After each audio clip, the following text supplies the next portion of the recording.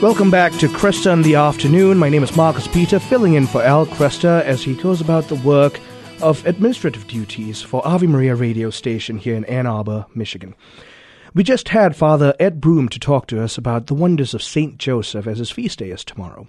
And then we had Meg Hunter-Kilmer tell us about these 5 wondrous saints who celebrated all of their canonizations, the 400th anniversary of the canonizations, just last Saturday.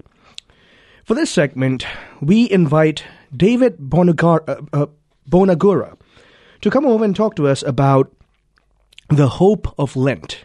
We're winding down the Lenten season of this year. Easter is officially less than a month away from today, and if you are like many of our fellow brothers and sisters in the Catholic faith, we're feeling that Lent is slipping away from us. Well, David tells us about how to grasp the most that we can in the remaining days to be as saintly as possible and as sanctified as possible during this remaining time in Lent.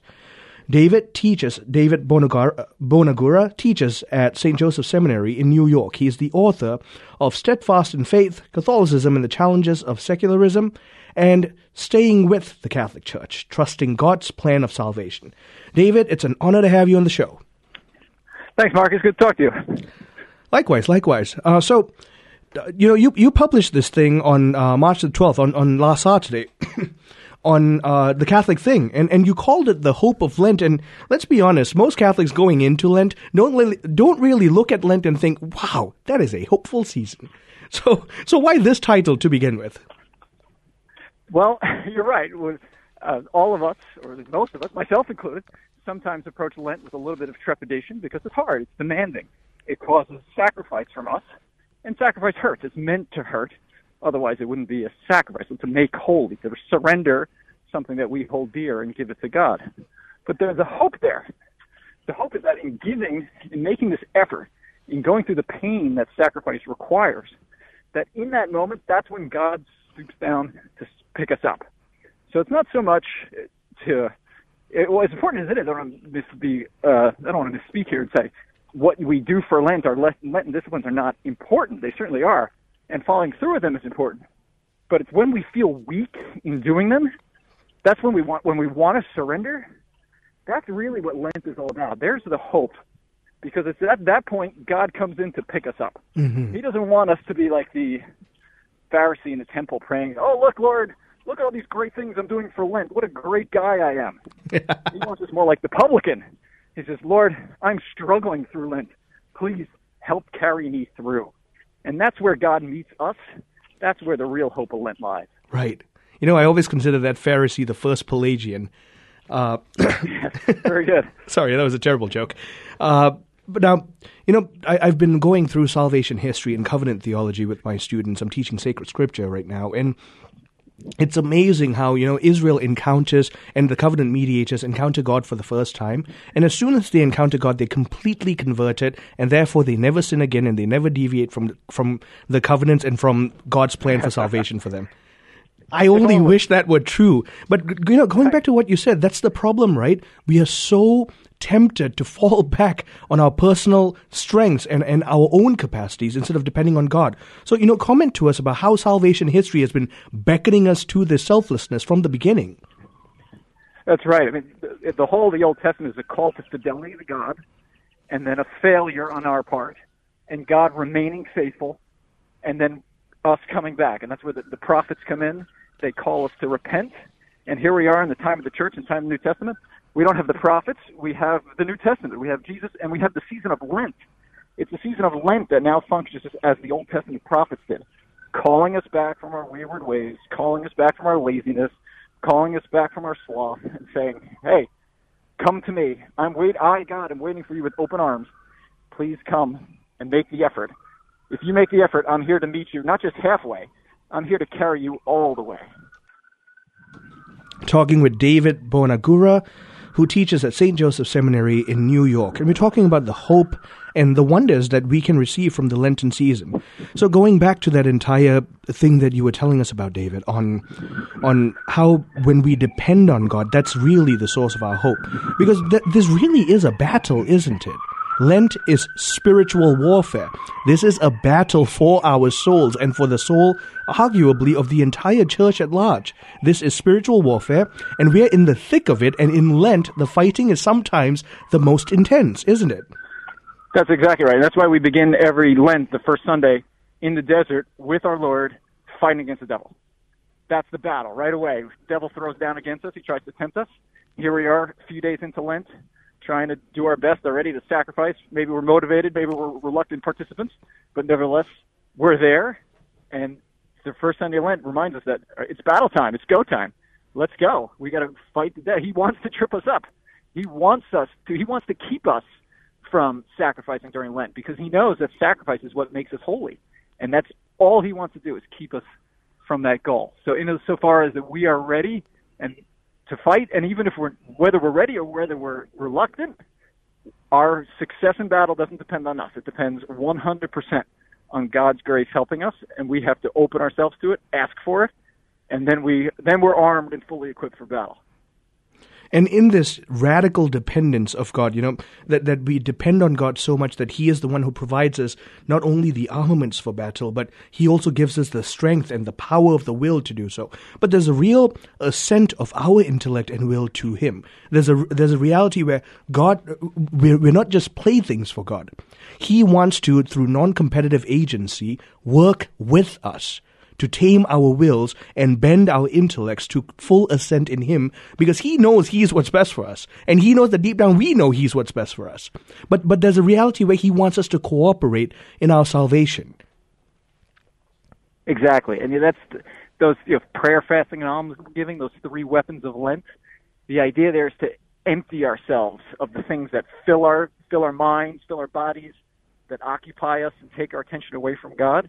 And the goal is, by emptying ourselves of those things, we can then fill them with God, fill them with devotion, fill them with prayer time. So if, let's say we give up TV time during Lent. Well, we've emptied ourselves of there, and the old expression, nature abhors a vacuum. Well, we need to then fill ourselves with something in its place. So if we empty ourselves of secular time, we want to fill it with sacred time, prayer, Stations of the Cross, the Rosary. When we empty ourselves of food, when we empty ourselves of our money and give alms, that's when we're giving those acts of charity. So that's how, again, that's the battle of Lent, regards to fighting against our own selfish tendencies, so that we can then be ready. Once we're empty, we can be filled with God's grace when he comes for us. But again, we can't have Easter without Good Friday. Amen. Amen. There's no sweetness to Easter if we don't go through the pain of the cross on Good Friday. But correct. I mean, David, let's also be honest, right? Every single one of us, we fail in our Lenten commitments, and the first thing that happens is despair. We see these signs of failure. We're not achieving what we set out, and no one likes not hitting a goal that we set. So and it's also uncomfortable. These are uncomfortable goals. So on the days that we fail, we feel like we've really failed. So what are we to do then? That's the hope of Lent. That's when we realize that we can't do it alone without God. So when we fail, we end up, let's say we watch the TV show that we said we weren't going to give up, or if we gave up swearing and we ended up letting go a curse word or two, that's when we stop, we say an act of contrition, we express our sorrow, and then immediately we have to follow it with a prayer. So rather than give in to the tendency of despair, saying, oh, I stink at this, I fail, I'm going to give up, that's the way of Judas. We don't want to go that way. It's got to be, Lord, I'm sorry, help me, I can't do this myself. That's the way of St. Peter. That's the way we want to go during Lent. We are going to fail.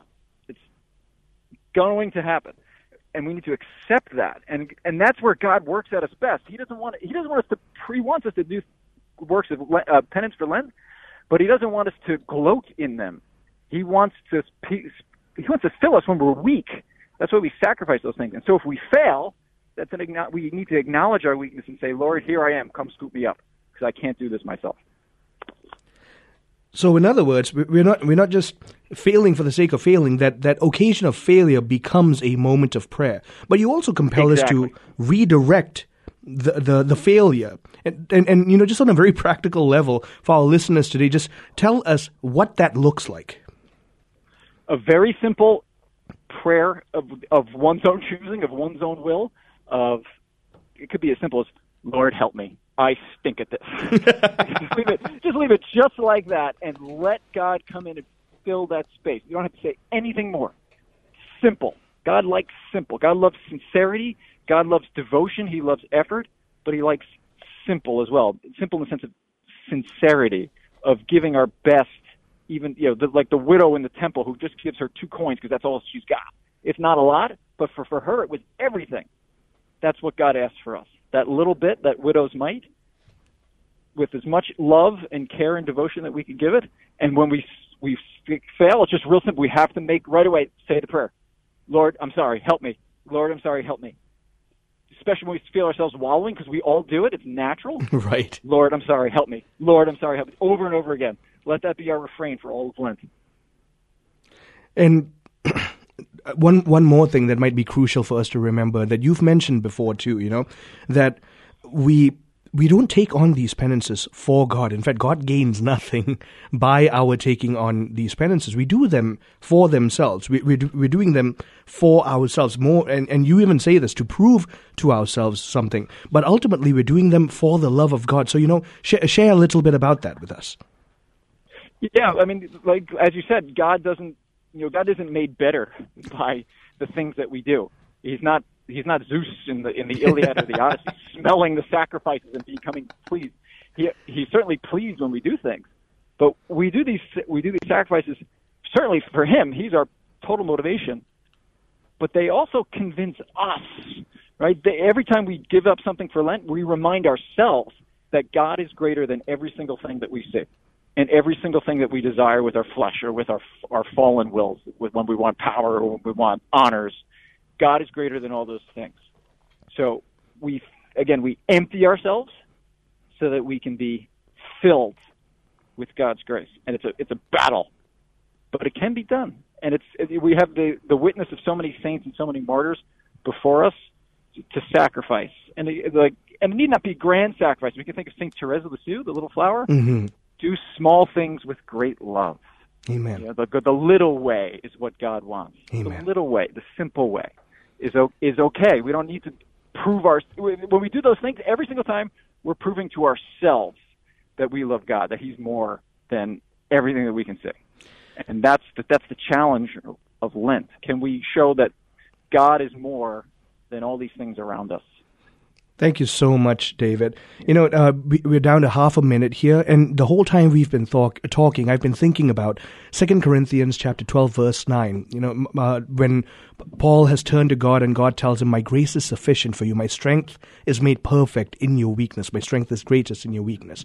So we're down to less than 30 seconds. Do you have a final Lenten exhortation as we run this final stretch to Easter? Yes. Keep working. Keep praying. God is there. God is good.